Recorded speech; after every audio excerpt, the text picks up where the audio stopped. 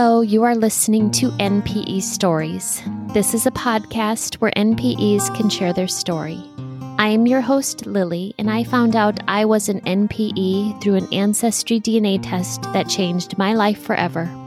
NPE is a term that stands for Not Parent Expected or Non-Paternal Event. This means that one or more of our parents are not who we believe them to be. NPE Stories is a podcast where NPEs can share their story of what their original family was like, how they found out they were an NPE, and what their journey has been like since the day they found out. Welcome to episode 69, and I am already starting to speak with Bob. So, hi, Bob. Well, hello. Good afternoon. Thank you for doing this today. And thank you for hosting the show and being such a gracious host to fill a void for all of us out there that have a story to tell and at least want to make an attempt to share that with others. An invaluable service you do for many of us. So thank you. You're welcome. I will say that you and I were just talking about your story. And you share whatever you are comfortable with today. You and I have become a bit of pen pals over the last few months, and you've uncovered just some amazing pictures and a lot to your story. And feel free to share whatever you want today, but you did have some terribly violent things happen to some of your family members, early childhood, long ago history. So if anyone is easily triggered by that, I just thought it was fair to mention that at the beginning of this story. And again, Bob, just share with whatever you're comfortable with. But I think it's important to mention that because I had a hard time reading some of your story. Yeah, and I can understand. And for me, I don't necessarily have a filter or sometimes the degree of empathy that I should, when I convey some of my information. So, I don't want to offend anybody or stir anything up. But I'll just add, in many ways, looking back on my childhood, I thought it was pretty good, in general. But, good is a relative term. If you don't have a reference point for what is normal growing up, then I remember the good things, and I'll state up front my stepfather my birth certificate father, now stepfather, had passed away in September of 1964, and I was 4.5 years old, and before that, we were a pretty transient family, if you will, or sometimes I remember my mom being with us, sometimes I don't. Sometimes I remember other women, being with my dad. It was kind of a revolving door. I remember bits and pieces of being raised by other relatives, on my dad's side. And, it's sporadic, but, I have these little pieces of memories before, age 4.5. But ultimately I grew up in a small logging community in north central Idaho. And, it was really a great place for a kid. So after my father passed away, his mother took us in. She was in her probably mid-60s at the time. She had lost not only her son, but the year before that, her husband. And so, she had, a home, a living allowance to live on from her husband's pension. And so, I remember all the good things, riding my bike, running in the hills, playing in the woods, delivering papers, just on and on, sports, basketball, swimming at the local pool. From that perspective, sunshine, fair weather in the Northwest. There's no humidity back there. The population wasn't a very big community, probably at the time maybe 2,400, 2,600 people at most. So pretty small, pretty spread out, farming, logging, that kind of thing. So, just as after I'll skip to after my father died, I will say that I didn't know much about my father. Looking back, I knew that, again, he died, when I was young. And so I also knew that he'd been married at least once before, as had my mother, before my brother or my two brothers and I were born. So I was the oldest out of the bunch, and then one brother was born about 12 months later, and then another brother about 2 years later. But I also had two half sisters from my dad's previous marriage, that lived out in Montana and North Dakota. And we would see them every probably, 6 or 7, years. They would come out to visit. And I can even remember riding the train out of Idaho across Montana to North Dakota to visit them when I was little. So, there was a connection there. And, even over the years, we would not stay close necessarily, but we would, keep in touch. So, I also, remember early in my life living in different places, from California, several places. I remember driving or sitting in the back seat of a car as a kid, going across the Golden Gate Bridge, living in different communities around northern Idaho. And, looking back, it was, I remember the good things, I think. Now, some of the stuff I'd shared with you earlier, as I've been researching the family, I went back and I found some things that, my birth certificate father, he had, been charged with raping a half sister, my mom's older daughter. He had also, really been, ran away with, if you will, the babysitter. Went to California, and the babysitter had tragically drowned, or threw my younger brother, in a bathtub, and he had drowned because he was essentially knocked unconscious. But the water was too hot for him, and so, I think I'm numb to those kind of things, from that. But it's something that it happened. And so good, bad, and different. I still had a pretty good life growing up. I can remember as a kid with my father, he played musical instruments, and he played at bars, so he'd go in and jam at the local bar. I can remember sitting outside in the car, probably what people today would be charged with child neglect over. And he's in, playing and drinking. And I don't know if he came out and got me. I remember going in the bar and, getting like a soda, the bartender pulled up a soda, and I couldn't have been, much more than 4 years old at the time. And, I just, I thought it was interesting, unique smell, musky smell in the bar, distinctly sticks out in my mind. So, Bob, I have a question. Sure. It might not be relevant. I was just curious. Your birth certificate father, he raped your sister, and Yes. and he was part of, I guess, whether it was his girlfriend, the babysitter, essentially had something to do with the murder of your brother. Right. He was still able to raise you. He still had parental rights. I think that, he was probably being, he was probably under, if you will, waiting sentencing, and that's where he took off to California, after that.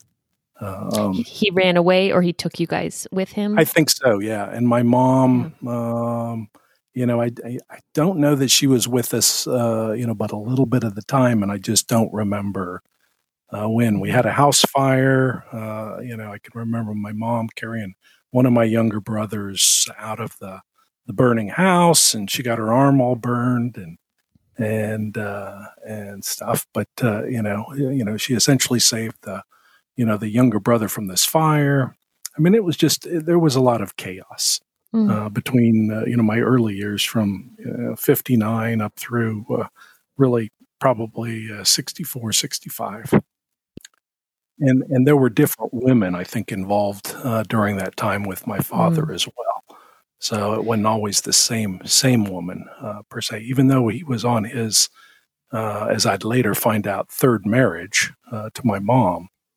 It was kind of I guess a hit or miss relationship. I'm not certain. As I would later find out, not many people really cared for my dad or liked him, or had much respect for him. But again, he died early, and it was just always growing up. It was kind of a taboo subject in any part of the family to really talk about him. And I remember, we didn't have a whole lot of money, but I didn't know what poor was. I didn't know what, kid having fun. I could go fish in the creek when I wanted to, in the summer times, go swimming in either the creek or the local pool. And it really was a good life, from that standpoint. I got to play with other kids that, they had things, they enjoyed life, and, they were, would share, either time with their families, they would share, just different holidays, events, things like that. I can even remember the local chief of police wife. She ran yard sales in the community, and she would periodically stop by our house to make sure that I had school clothes. Just because we had some money, but again, it probably wasn't much in the big scheme of things. But I look back on that here recently, and I think, oh yeah, I remember even going to her yard sales and shopping for clothes. And most of my school pictures are from clothes that I picked up at her yard sales or she brought to the house. So that it made life good, because there were many people around me that seemed to care about me. And they didn't care. So, they didn't worry so much about what my background was or who I was. So, once I became at the front end of being a teenager, I was involved in scouts, and I'd started getting into sports, so football, basketball, track and field. Started traveling different places and doing things. And so from there, it was kind of a normal, I'd say, kid's life with the exception of not having a father. And, in some respects that may have been good, because I look back at it now, and I grew up unconstrained, which is different than a lot of folks that, grow up where, they may have a father figure that's a little more domineering. I kind of had to pick and choose what I wanted to do. And I wasn't always on the best road to path, forward in life. And multiple times growing up, I had, some mentor in the community, school, a coach, kind of, smack me alongside the head metaphorically and say, hey, this is no way to, advance in life. Here's the right thing to do. Take responsibility. Focus your efforts. You're very capable. And about that same time, I also started to listen to, motivational books and speakers. I spent a lot of time in the library, things like Zig Ziglar, Og Mandino, Norman Vincent Peale, The Power of Positive Thinking. And I just tried to wrap that into everything that I did, and just be positive about life, focused and not let anything down me. And I think that was, in part a defense mechanism, but, the other part, it was a way out. So, I kind of a philosophical stand, after I'd screwed up a few times as a kid and just tried to move forward. So I'm rambling a little bit here as I'm going, but I just after I left that community, somebody talked me into going to college, so I did that on kind of a whim. I'd saved up a little money working in the woods over the summer, and that turned out well. I ended up graduating, surprisingly enough, because I was an average student in college. But what I didn't realize when I took an Army ROTC physical was that I needed glasses, and I'd never been to an eye doctor before. So here I am, almost out of college, and I put on these glasses, and I about fell over because I could see so much suddenly. So I got a chuckle, but from there, that really changed how I functioned. I joined the Army ROTC program because they would pay, it was at the time like $90 a month extra, if you joined the program. And I had gotten married about the same time. And I thought, well, this is extra income. I had, essentially worked my way through school, doing various jobs and for money that I made over the summer. But at times I was changing tires in the winter at a local tire shop. I worked in the cafeteria washing dishes, and they had some fancy name for it, like head sanitation engineer or something like that. But they were all good, probably minimum paying jobs, to help put a little extra money, in the household. And my wife worked after we got married.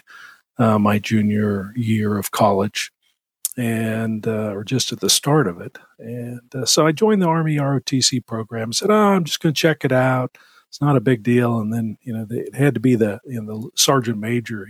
He spilled the beans. He said, "Well, what do you think of going in the military?" And Bob's serving 4 years, and I get one of those looks like, "Oh no."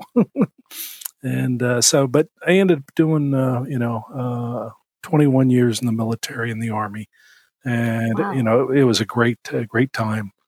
And just I always wanted to go, leave our particular area. That the Army gave not only myself but my family a chance to travel, be different places. We spent time in Germany, and I spent time in Saudi. I spent time in South Korea. And various posts, camp stations around the United States over the years. So it was a good a good tourist service, and it just it was, I won't say it was unusual for somebody from my community or background to go do that, but I felt comfortable there, and I thought that was interesting. So Thank you for your service. yeah, 21 years. That's yeah. amazing. Yeah. So, that's the real essence of me growing up, I guess. Now I'll transition a little bit, just when, how did I find out all this? And, I got to have a little bit of backstory here. I would add that I was working in the Pentagon on 9/11. And after that day, when I got home to my family, I realized I didn't know a whole lot about any of my ancestors. I thought if I died, what would I have to, what legacy would I have to hand down to my kids? And it just really kind of left me speechless because I didn't have anything. So, Bob, yes, Bob, I have to interrupt. yes, Sorry, I'm just sitting here with goosebumps. You were in the Pentagon on 9/11? I was. Oh And, my and gosh. so, but my kids, were in local schools. My son was actually going to school in southern Manhattan, and he was close enough to watch the second tower fall from his dorm room. Oh, And so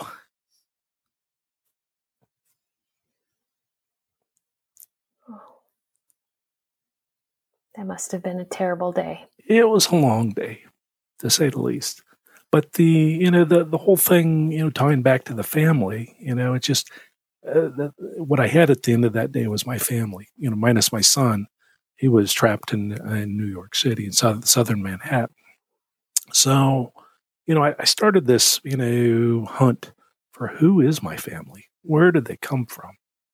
And, over the course of probably 10 years, I had amassed about 13,000 people. And I, hunted down relatives from Minnesota to, Eastern Tennessee, just all these different places trying to, figure out who am I. I even found I get my birth certificate father's that raised me. His father had ran away when he was about a couple of years old, if that, probably a year old, and he disappeared, and nobody never knew where he went. And so I found his youngest surviving sister. She was the only one left out of the family. She was in her late 80s at the time, and she lived out in Oregon near Mount Hood, which is beautiful. And she lived on the eastern side of Mount Hood, but you could see it right out her kitchen window and living room window. Just a beautiful place where she was out there. And I would go out and visit her several times. And the first time, I just, you go visit somebody and you think, I'm going to find something here that looks like me. But I looked through all of her photo albums and, listen to stories and everything. And she never knew whatever happened to her brother. But nobody, they all look different, and they're all real short. I'm a tall guy, about 6'2", and Ruby was, probably standing on a phone book, 5'11", at best, and but just the sweetest spitfire of a woman. I think she lived to be 99, and we still stayed in contact until towards the end when dementia really started to set in on her. But tough as nails, gal that raised in the early days. It was just it was really something just to meet her and stuff. So but I move on to that, and all these places I went where I tried researching family, I just couldn't find anything that I related to. So I built up this database, and I had a good friend that also was doing genealogy. He was adopted, and he did genealogy on all of his adopted family, but ran into some brick walls, kind of found everything he could find. I said, well, why don't you think about doing your biological family? He said, well, I don't have much information on them. I said, well, take a DNA test. Yeah, maybe. So that Christmas, and this would be Christmas of 2000 and I guess 15, I bought him a ancestry test, and he thought it was, just junk mail when he got it, because I didn't tell him I'd sent it to him. So it came to the house, and he almost threw it away. He said, oh, let me get that out of the garbage. And so we took the test, and over the course of about 3 or 4 months, he had assembled about 2,000 people in his database, and of his biological relatives, to include his parents and who they were. And it was fascinating. And so I thought, I have all these dead ends and things that just don't add up. Let me take one of these tests. So and I was still working. I'd left the military and still working for the government at the Pentagon. And so every night you come out of the Pentagon, you get your phone, because you don't use your phone necessarily in your office there space. And so you come out, you turn it on, and I ride public transportation, the bus home. So it's probably 5:30 at night. I come out, get on my bus, turn my phone on. Okay, new messages, blah, blah, blah. Ancestry. Your results are in. That fateful line that we all get, and you're, oh, good. Let me check and see what information. Maybe I'll find some clues here, about my Campbell heritage, and so I look at the ethnicity. Okay, yeah, I can buy that. makes sense. And then I go to the matches, and I'm just riding the bus home, but I just I scroll to the first match. Oh, don't know who that is. Scroll to the next one, and so this went on for about the top 5 matches, and I had absolutely no clue who these people were. And then about number 6, I recognized the name of a first cousin on my mom's side. So I thought, well, okay, so they got my mom's side right, but I don't know about my dad's side. But, it didn't take long to go, I probably got a different dad. Just in the back of my mind, I'd been doing enough genealogy and stuff. And so, but I didn't really understand centimorgans or, any of that. And so I went home and I didn't say anything to my wife. And, I did a little research that night, looking at, just on the internet. And I got up early the next morning, same thing, looked at some stuff. And, I thought, well, why don't I send this person who I share about 900 centimorgans with an email?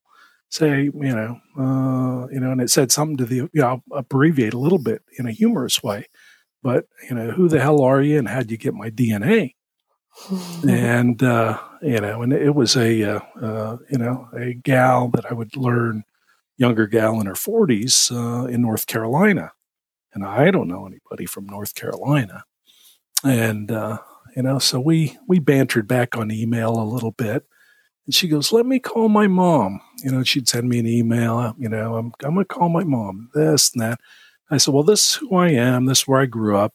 And these are, kind of, my life stories. But, I would have had to probably be conceived in this, general region in northern Idaho is all I can think.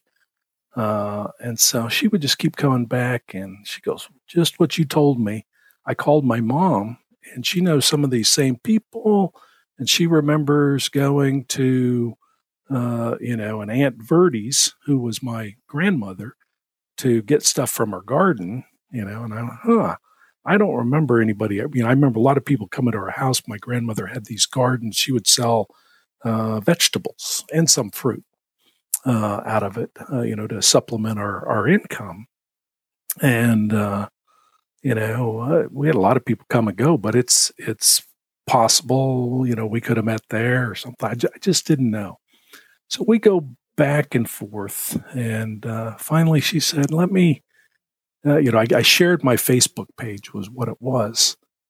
And she came back and she's, with a thing, she said, can I call you? Sure. And she said, oh my God, you look just like my grandpa. I said, okay. So, and I'd looked at the trees. I knew I was in the ballpark for, what family that I probably was connected to. I figured out there were a number of brothers, like 5 or 6 brothers from that family.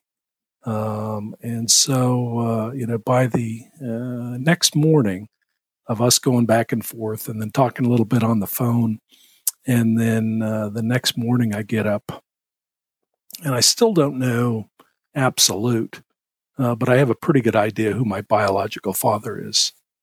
And, I have the 2 emails. One's from Ancestry, and one is from this gal I'd been talking to in North Carolina.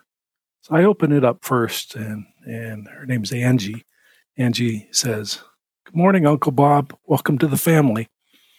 And holy crap. And then I opened up the Ancestry one, and in Angie's email, she articulates Aunt Randa, she posted her DNA last night too. So as it would be, this is my new half sister. We did DNA tests at the exact same time, give or take, 56 years later, because we're 4 months difference in age. Mm. And so, it was fascinating. And then within a week, my aunt, from my dad's younger sister, my biological father's younger sister, she also posted her DNA. So what I didn't know is there had been a big rush, at one of their family reunions to collect DNA samples and, send in kits. So I start having all these relatives popping up just right and left. And again, it's all at, virtually the exact same time I take the test, which was just fascinating, from that aspect. So I see, if you will, I sit on that information, kind of evolve it. And I wait for, I know Sunday morning. And so probably mid-morning, my wife and I, we're making breakfast and stuff. And then I sit down and stuff, at the small table in the kitchen. And I said, there's something I need to tell you. And she looks at, I never do that with her per se, but, she gets that uncomfortable feeling. Okay, well, what is it? Are you going to die or what? I said, well, I took that DNA test, and she gave me one of those, just glares. Oh, shit. And, I said, my DNA test indicates I have a different biological father.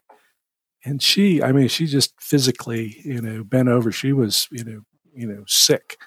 And then she straightens up. She looks at me. I told you didn't belong to that family. Mm-hmm. I was right. So that was a joke between us growing up, if you will, in our early years and stuff, because I just didn't look like anybody in my family and stuff. So give or take about 30 days later, I went out to Idaho and met some of the relatives, specifically the aunt and her daughter, who's the genealogist for that, the new family's line. She's the main genealogist. And so they came to the town that I was in, and, we met on let's say a Sunday, or maybe a Saturday. They came and they brought me this huge photo album that they had assembled over the last month of all the family history. And leather bound, nice, fancy, photo album. And they said, here's your family history. You got a lot to catch up on. Let us know if you have any questions, kind of a thing. And we visited for about a half a day. And it was just fascinating to see all these relatives. Now, suddenly I look like all of them. And it was something to take in. But even when we went back, I had, we had flown in, and I stopped at a local rental place like Enterprise Rental. And, this is one of the, the weird stories, I guess. And there's several of them in here. I'm renting a car. I'm talking to a young, gentleman in his probably late 20s or so that worked there. And chit chat. And I say, yeah, I took one of those dang DNA tests, found some new family. And, I said they, live up around, and I stated the town's name. He said, oh, that's where I grew up and stuff. So we chatted a little bit more. And I said, well, do you know anybody by this family name? And he said, yeah. And I said, well, this is my biological father. And I gave his name. And his eyes got about as big around as silver dollars. He looked at me. He said, that's my uncle. Oh.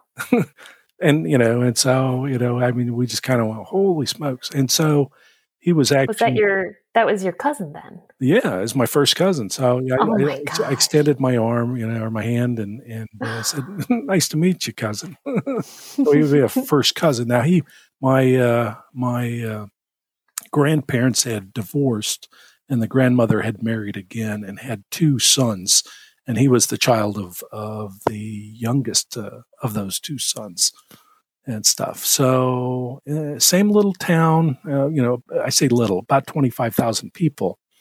My sister-in-law works at the local high school in the cafeteria. And her boss, she's telling my story to. And as she's telling him, she said, "Well, what's the name?" And, she mentions the family name, and then she says, "Well, which person is his father?" "Well, I don't know. I don't remember. Let me find out." She comes back the next day and tells her the name. "Well, that's my uncle." My sister-in-law had worked for another first cousin. Oh my gosh. And all this. So it just, and there are just all these little weird things that kind of evolved, in this story. So yeah, I spent time visiting back to the aunt and her daughter, the cousin who's the genealogist. Great time, and a sister, an older sister, about 4 years older. She also showed up, and we met too, and all of them looked at me like they were looking at a ghost. You get that weird feeling when somebody just kind of stares, and nobody usually stares at me at all. I may be weird, but I'm not that weird, I don't think. But they would just look at me, and they would just say, "Listen, you sound like your dad, you walk like him, you have the same mannerisms." And just even the way you eat something is exactly like me. Again, nature, nurture, you just don't know, what's going on there. So we did do a family reunion the next year, they do a family reunion every 2 years. So in 2017, I did go back and spend, 2 or 3 days with family members, new family members. And the same thing. I mean, it was like walking into a room with a bunch of me's all over the room. Just variations, and even their kids. Personalities. Just things I could pick up. Very, very distinctly, and stuff. Oh, that must have been so surreal to be surrounded by all these people that have similar mannerisms and looks to you. It was, especially when, the whole time growing up, I had always been, the odd person out. I go anywhere. I'm the tall, kind of blonde, reddish, blonde hair, kid, growing up. I'm, a foot, or a head taller than anybody else in the room. And, I was no small kid. I think in 7th grade, I was 6'2" and give or take 200 pounds. So, I matured real early, and then never really grew after that. But, I could get away with a lot of things, adult things at that age that, most kids couldn't. And I probably won't say those on here. But, so, there were pluses and minuses of not, I don't know that I don't have any regret about all of this, in retrospect. Looking back, I mean, we all are given a path. And sometimes we just don't realize that, we've got to use that path to kind of build, to go on to help others, just like you and your experiences, Lily. Things happen in your life. They empower you to do things. And, in your case, you're affecting thousands of people, if not tens of thousands. And, and even down the road, that may be, hundreds of thousands, as time goes on for your effort. But I think we're all put here to do something. We're all given a path. And, that's just how I choose to look at it, because back to, I think my positive thinking, outlook early in life as a survival skill. That's where I go. Now, I mentioned, my sister did the DNA test essentially at the same time I did, along with a number of other relatives. Also mentioned that, for years I'd been, in one of the emails I sent you, I've been obsessed with collecting what they call log drive pictures. So the local river where I grew up, they do an annual log drive, and it's quite the event. But essentially, they move hundreds of thousands of pieces of timber downriver, about 60 miles to a sawmill, and they have all this floating paraphernalia boats, and they're loggers are working log jams. They call them river rats. They call them a number of things. But it's an annual event, and it's kind of the Olympics of logging, if you will, on the river. And a number of states have these or had them in years past. And so what I realized after talking with one of my sisters is that she said, "Oh yeah, Dad always wore a yellow hat, when he participated in log drives, and so I know he was on the last one." And so when I went back to look at the pictures that I actually had 5 or 6 pretty good photos of him participating in this log drive that I didn't even know why I was so obsessed with collecting these pictures. And it just, it's amazing how that happens. Or another little side story, when we were back for the reunion, I took my family too, my son, daughter, grandson, son-in-law, and a wife. And we had a nice visit and everything. And then, I don't know, we were waiting somewhere in a local park. And my grandson went over to, I'll call it one of these little sand shovels. And he was playing with the sand shovel. It's kind of almost like a mini backhoe. It's got a bucket on it that'll dig in the sand. And then they got 2 arms. You pull them back and forth. And then you can spin like on a pivot and dump the sand in another pile. And so he was playing with that quite a bit. So we took a couple pictures. Well, later that week, when I'm visiting my uncle who lived in that nearby, that town, he's shown me some photos, and he's got a photo of my biological father on that very exact same shovel, and he's in his, let's say, probably 60s, and he's playing on it, and it was just weird that my grandson was drawn to it. But here's a picture of my biological father. Also playing on the same thing, and I almost had the same angle and everything. So. Oh, I see this. Oh, this is amazing. Your coincidences are just nonstop. They really are. Yeah, and they go on and on. I would I would say that I would add that through my life I always felt somebody was watching over me, as weird as that sounds. Don't know who, but, I will say I've probably had, a good 5 or 6, close to death experiences, accidents, driving off the road, 9/11, all those kind of things where I just happened to be at the right place at the right time. Or, if I was in the river and I went underwater and didn't have a life jacket and the water swept me along, I just happened to snag that right thing or just come up for air at the right time, after I hit my head on a rock or, something. But I always felt like somebody was there watching me. And when I, go back and add all those things up, it's almost beyond coincidence. It's just kind of weird that somebody, seemed to be pointing me in the right direction. So I'll throw that in there. And then I would mention clues. Growing up, I can't tell you the number of people, probably 100 times growing up or more. People would ask me, "Are you adopted?"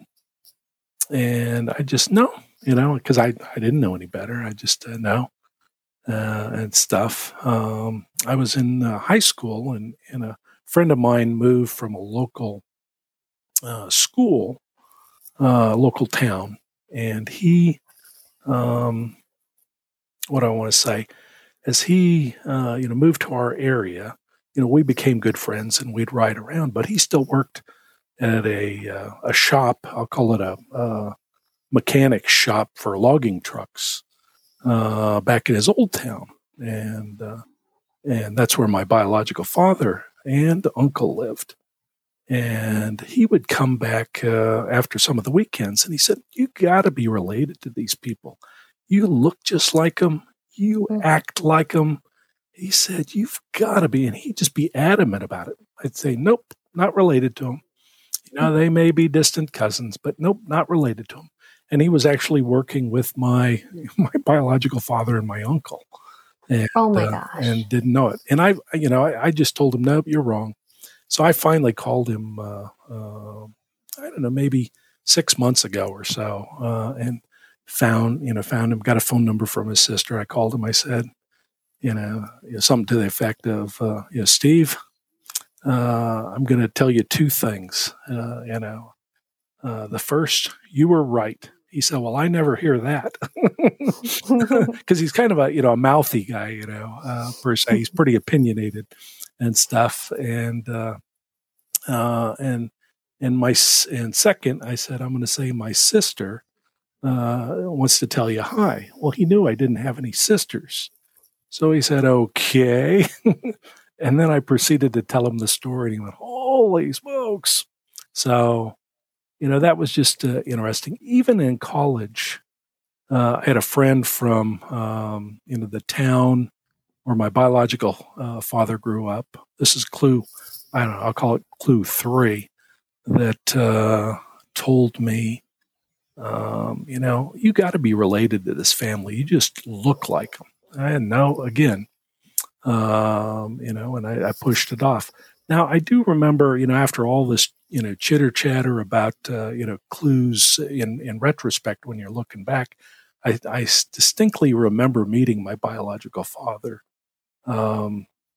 when we were my mom and I were walking to the local fair. I was probably, let's say, 7 years old, maybe, and so we're going to the fair.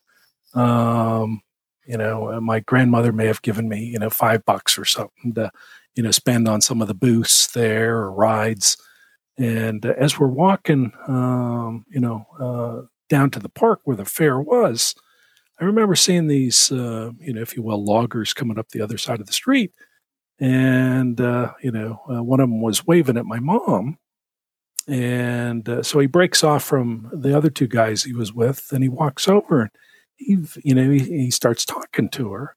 And, they seem like they knew each other. And I just remember my mom acted different. You know what I mean? She was a little, not embarrassed by any means, but giddy, is probably the closer word. And I always thought to myself, wow, she goes, oh, I know, old Roland, I know him. We grew up together in the same town, and he's been around for a long time. I've known his family, blah blah blah. Okay. And stuff. But, I remember he engaged me for a little bit. And, hi, how are you? So you're Joyce's boy too. And I got to think in my mind that it didn't run through his mind. I wonder if that's my son. You know what I mean? Because I didn't necessarily look like my mom at all. And I say that because I also had another brother from my biological father. And we actually played sports against each other several times. And there's just no way in my mind that I can fathom that my biological father, who I knew was at the game, had to be at the game, didn't at least entertain that possibility in his mind. Is my son playing against my son here? Oh, wow. And stuff. Because it was a small area, and the local communities played each other in sports. That wasn't uncommon, not only football, but basketball. I know for sure we played each other in basketball and stuff. So I had also done a family tree DNA test back in 2007, trying to find my Campbell roots. I think it was a Y chromosome test specifically. And so I did that test looking for, just looking to see if I could solve some of my Campbell mysteries. And the manager for the test wrote me back and said, well, so you don't fit any of the normal 66 groups for Campbells that we have, but we'll start number 67 for you. I said, okay. So I looked in the matches, and I actually saw one of my great-grandfathers, but I was too stupid to realize it. But that was really the early days of DNA testing in 2007. And, it just, it's one of those things where years later, when I went back and relooked what the information that I had, if I'd have known what I was looking at and understood it a little bit better, I probably could have figured it out even back then. Mm-hmm. And my biological father had died in 2013, January 2013. So we never got a chance to meet other than that one time with my mom that I remember. When did your mom pass away? She got dementia, in the around late 1990s, 2000, and she passed away in 2009. Mm-hmm. And then I had another half brother, my only surviving half brother from my mother. He died in 2010. So shortly thereafter, at a pretty young age, but he had kind of abused his body young, through drug abuse and probably a little drinking and everything, and his body just never recovered from that pattern of life, and to look at him, to compare him against me, dark skin, jet black hair. We looked nothing alike. We acted, didn't act alike. It was like oil and water when we were around. That alone was, probably an initial clue there. Now, my mom had also, when I was in the military, sent me an obituary back in the early 80s. And she sent it to me 2 times, which was really odd because she didn't normally send obituaries unless if it was somebody that I really knew or was close to the family. And I got this obituary of, this guy that was, a couple of years younger than me. And he had died in 1984. And so I finally called her and I said, "You sent me this obituary twice. Why?" "Well, it's somebody that you probably just, I think you played basketball against him and stuff, but I just wanted to make sure you had that." And okay. And I kept it for a number of years, but finally, as between moving in the military, I pitched it somewhere along the line. Well, that was my half brother from my father's side. He had died, unexpectedly in 2004. I'm sorry, 1984. 84. Mm-hmm. Yeah, and so that my initials line up with my dad's name. Strangely enough, my first and middle name.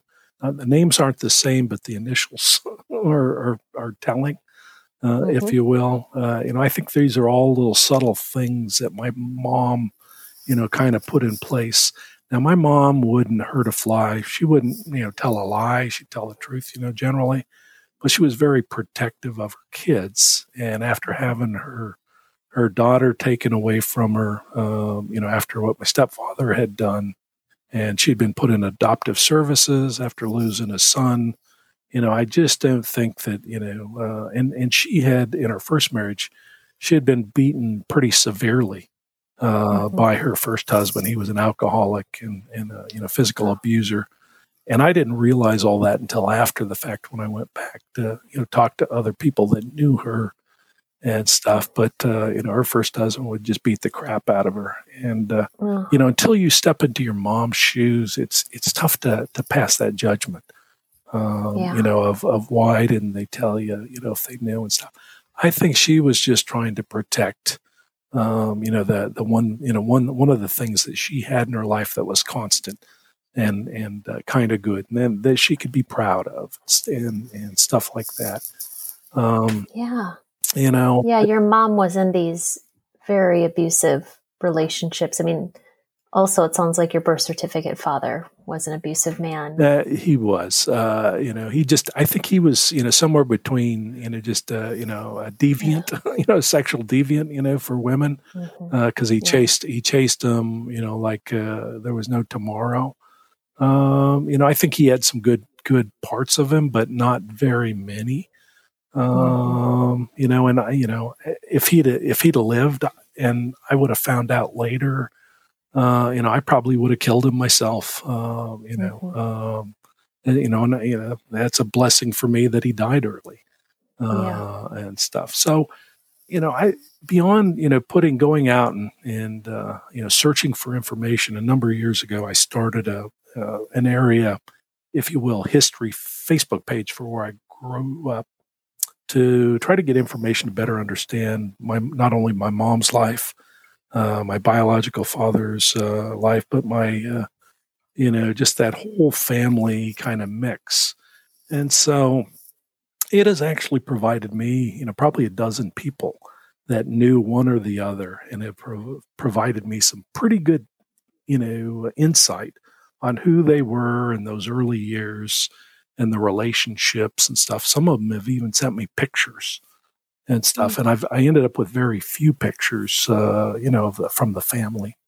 But running, if you will, managing this history Facebook page for that local area really fills a void, not only for that area to share historical information, but for me to, gather information on the family in the early years, the background, what it was like there and stuff. So that's, using Facebook for me has been, a means to find out more beyond what I could find out in Google or, a local library or an archive and stuff, but getting firsthand stories from people, and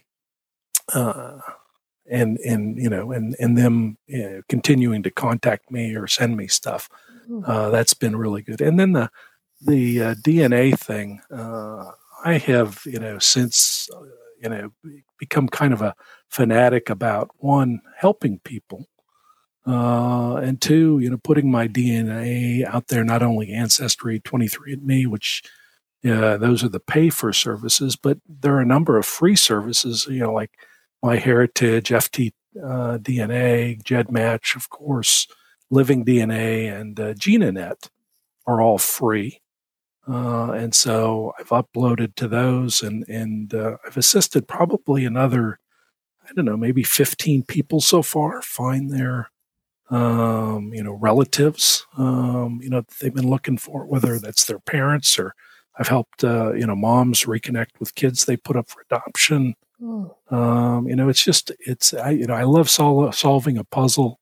And I've been fortunate enough that, I can help some folks. Sometimes there just aren't enough clues out there to help everyone, but you try. Well, you're good at this. Well, I'm a novice. I'm by no means a search angel status, but I'm honest. I don't ask anybody for anything. I just say, listen, if I can help you, then I'm going to do that. And sometimes I get some pretty bizarre, requests. When I say bizarre, there just isn't much information out there. I mean, I've had put people in databases before, and nobody shows up on either side of the family. Is how bizarre they are. So you're just going, wow. I have to ask you about these pictures, and yes, I'll just describe them, because you described really, the interesting. You gave a description of the log drive of the community you were from, and these pictures are beautiful, but they're old. But it shows these loggers standing on these timbers. You can see your birth father in his yellow hat you speak of. It's really actually quite amazing watching all these timbers, these logs go down this river of this community. But where did you get these, not only the pictures, but you even have newspaper articles, and I'm just describing them. Obviously, it's a podcast, so you just have to imagine them. But is it because you work for the Pentagon? No. That's completely an independent hobby. But from books, magazine articles on it, siblings have provided photos. New siblings, photos. They're beautiful pictures. People off of the log drives running the Facebook page say, "Oh yeah, I remember your dad, and here's a picture." It's just really they seem to kind of come out of the woodwork. But I've been so obsessed with the log drive for a good 15 years in collecting these pictures. As they come up in different articles and stuff. I just, I've been kind of hoarding them almost. And, when I learned the story of the yellow hat, in fact, Disney made a movie as part of that last log drive called Charlie the Lonesome Cougar. And my biological father is actually in that as well. As just not an extra, I guess an extra, I think the Wanagan as they're, going down the river and stuff. But it's just fascinating, and I used to enjoy that particular movie a lot when I was a kid growing up. But I didn't know my biological dad was in it. Oh, isn't that interesting? Yeah.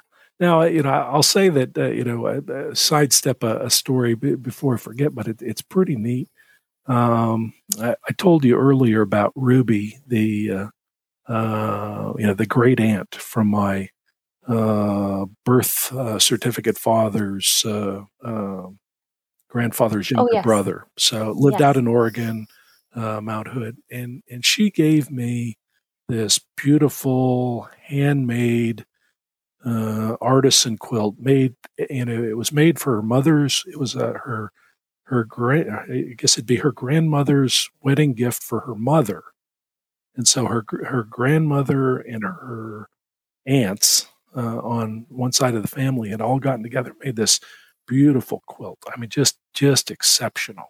Velvets and all this really nice material, hand stitched, and then I don't know if the decorative stitches on top of that and put together, but this quilt had survived very well in Aunt Ruby's cedar chest. And so she knew she was getting old, and she said, "I'd like you to have this. You care about our family history." And so we had it for a number of years at our house here, hanging up, and we'd bring it out and, keep it, kind of as museum, quality as we could, bring it out and stuff. But I mentioned I had two half sisters from my birth certificate father's earlier marriage. And again, I stay in touch with them and stuff, but I still had the itch to find out, more about that family. So I talked them into both doing a DNA test, ancestry DNA test, and I found another half sibling of theirs. So I think me doing my DNA test generated no less than 15 other people finding new relatives that are either related directly to me or indirectly friends from this. I mean, it just kind of snowballed. So this new half sibling of theirs was younger than them, but kind of between my mom and between their mom. But he was actually still married to her mom, my birth certificate father. So he had an affair while he was working in one of the logging communities. Did I get this right? Birth certificate father, the asshole, and he had a child, or she had a child. And then I don't know that he ever knew that, but he had taken a DNA test, but he popped up, pretty high on the level. So I actually knew his wife back to the Facebook page, contacted his wife, and I said, "You know who these people are?" He said, "Well, yeah, they're my in-laws." And I thought, "Well, who's this person?" "Well, that's my husband." Holy smokes. So I explained it to her, and it took about a day for her to process it. She's a little bit older, but she, took that information in. So ultimately, he figured out who his biological father, because he always knew that something was different. Back to the quilt. I felt so not bad, but I felt the quilt didn't belong to me. You know what I mean? Here's a quilt that's a family heirloom, and it was made with such love and care, and it is, it's museum quality. Just it's beautiful. 100 and almost 50 years old. So I asked him if they would be interested in the new son. I said, "You don't have anything from this family. I stumbled upon you, but I will, I will mail this to you because I just don't feel like I'm the rightful owner. I'm a caretaker of it, and it really belongs, in the family. So I wrote a nice story, as I remember Ruby telling me how her grandmother and her aunts, if I get that right, yeah, her aunts all, assembled this quilt and kind of the love that went into it. And, her grandparents, but it was for her mom's wedding gift from her mother.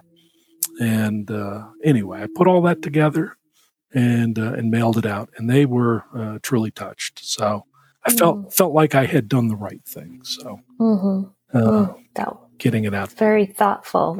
I'm looking at pictures of this quilt. The stitching is so unique. I mean, this definitely is a family heirloom. I think they call it a crazy quilt. Crazy quilt. How thoughtful of you to, with the newfound family information, to reach out and to offer that. Right. And that's something I've thought of as some of the family heirlooms handed down to me that were especially important and precious, and thinking, oh, I'm not really the rightful owner of this, am I? That's I think I think a lot of people handle or have to deal with. Right. I think some things are, that, probably, if you spend enough time and everything, and I really did treasure my time with, my great aunt Ruby, as I knew her at the time. And, she had passed before I ever learned my real biological connection. So I'd gone back to most of the family and said, hey, I thought it was related, but, this is the real story. And they said, okay. And even my half sister, you're not going anywhere. Yeah. You can just forget about that crap. So, I'm fortunate that I have the family I left, distant cousins, but I also have, and there aren't many of them, but my new family have been exceptionally receiving from A to Z. And it's just, I know not everybody's experience is as good. Or has his happy ending, and as yours, had some rough spots with the acceptance, but there are just different types of people out there. Some people, just choose to they don't want to be embarrassed, or they're controlling, or whatever it may be.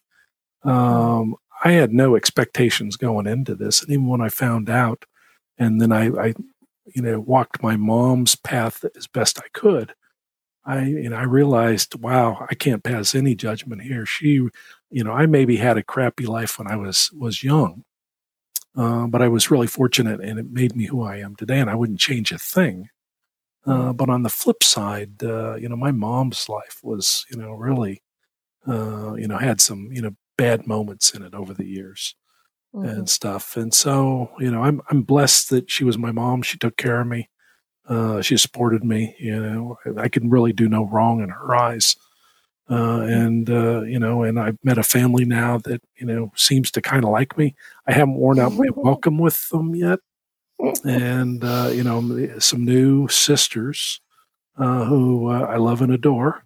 And even one of the sisters who is the middle sister, she wasn't necessarily on board with me right away.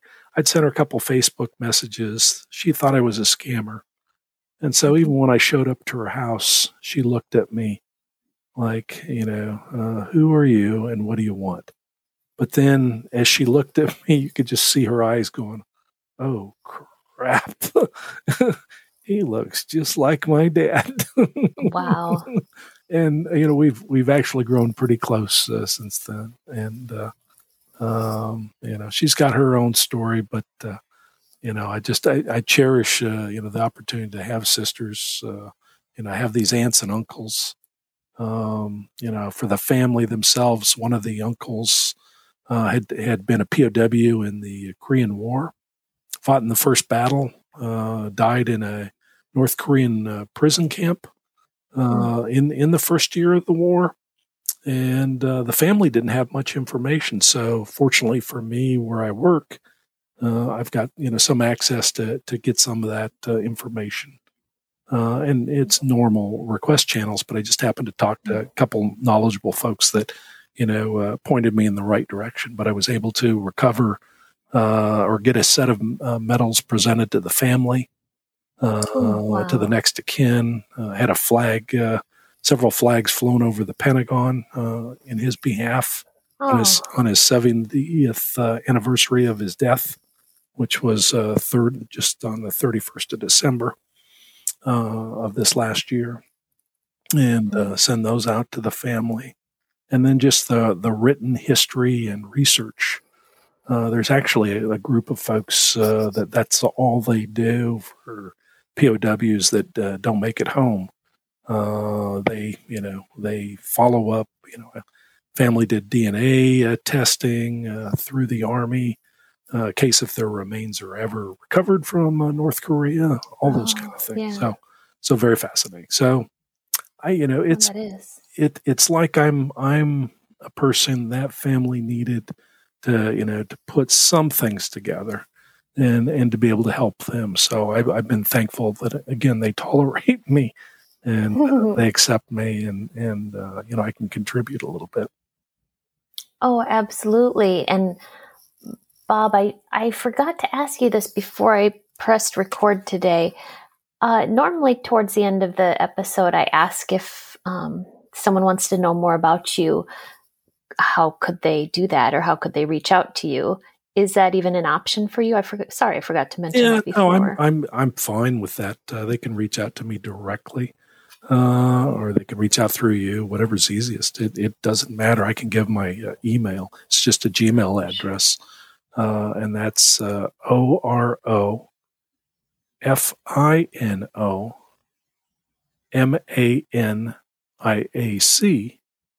78@gmail.com. And that's the town I grew up in, and it's our high school mascot. So Orfinomaniac 78 at gmail.com. And that's fine. And stuff. I'm, again, I've got more than plenty of stuff to work on. I mentioned my wife early, just that she's tolerated me and my obsession with this thing, but it's a healthy obsession to a point, other than it has taken away from my family time. I owe her so much for being supportive of me. But I know that, as I'm sitting at the computer for hours on end sometime, or at least, this last 4 years, or now 5, I guess almost, it has taken away from our relationship. So I'm a little negligent. So I'm working to try to recover that a little bit and do better at doing that. Because you can become so obsessed with this. It's just insane. Trying to find answers that probably, you may never find. What you have to do is find your happy place. What makes you happy? Where are you going to go? What are you going to do for you? And how are you going to contribute to help others out there? And so I put my DNA every place I can, in all these databases, so that others can find their way. Because not only are we looking for people, but other people are looking for their people. And I think that's an important aspect to keep in mind. Yes, and thank you for crediting your wonderful wife. All of us have, a lot of us have spouses that are putting up with us as we're obsessed with this. And it's a balancing act, isn't it? From being consumed with what we're learning and what we're finding to sometimes just having to step away from it for a while. It is. It is a balancing act. And I probably get, a scale from 1 to 10, maybe about a 4 sometimes in relationship skills. And, I'm a little slow. I just assume a lot of things, and I don't always consider those around me. So I'm a little self-centered. I know those things. It's my personality type. But I owe her so much, and she has taken care of me all these years and years in the military. I think out of a military career, I was probably gone away from home better than 6 or 7 years. deployed places, just gone. You get a phone call Friday to leave on, Saturday or Sunday. And then I can't tell you when I'm coming back and or if I'm coming back, my insurance paid up, I got a will, I've got all my shots, here's power of attorney, good luck. And, that is some tough stuff to leave, on a military spouse. So, my hat's off to all of them out there. It's a tough life for that part of it. Now, as I stayed in a little longer, it gets better, but those early years were just, I enjoyed what I was doing, but, or when you come home and your kids don't recognize you and they're scared of you because they don't know who you are because you've been gone so long, that's heartbreaking. But I think my kids did okay. Yeah. They've gone on. My daughter's a social worker, and she I think I mentioned earlier, but she recently reminded me, she said, your early childhood was really pretty traumatic. So don't try to say it was all fun and games. Social workers are my favorite people, by the way. Right. Oh, yeah. Yes. So, Bob, thank you. You're welcome. Thank you so much for sharing today. I know you could have so much more because I'm going through my notes here of what we've talked about and what you've written to me over the months. But is there any last thing you wanted to make sure and put into your story today before we close? I just, I wish everybody, the best out there in their search, their hunt for others. My heart is with you along with all the hearts of, all of the NPEs out there.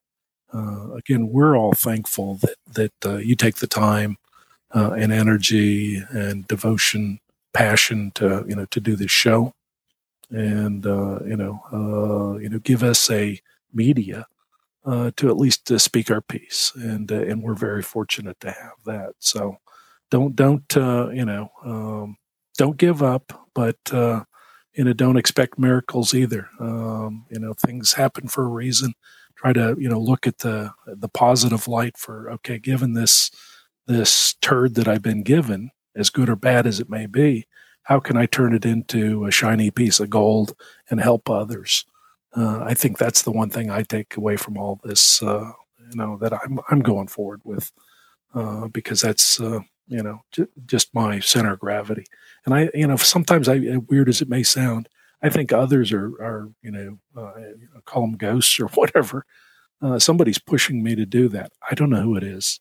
Learning this information, I think it was Maya Angelou. What did she say? Something to the effect, new information will change me, but I will not be reduced by it.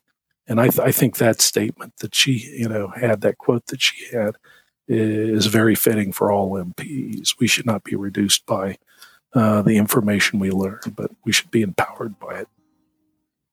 Thanks to Bob for sharing today. These stories are here for us to identify with. If you are an NPE and would like to share your story, email npestories@gmail.com. You do not have to give any identifying information. If you are an NPE and would like to share your story, I'd like to hear from you.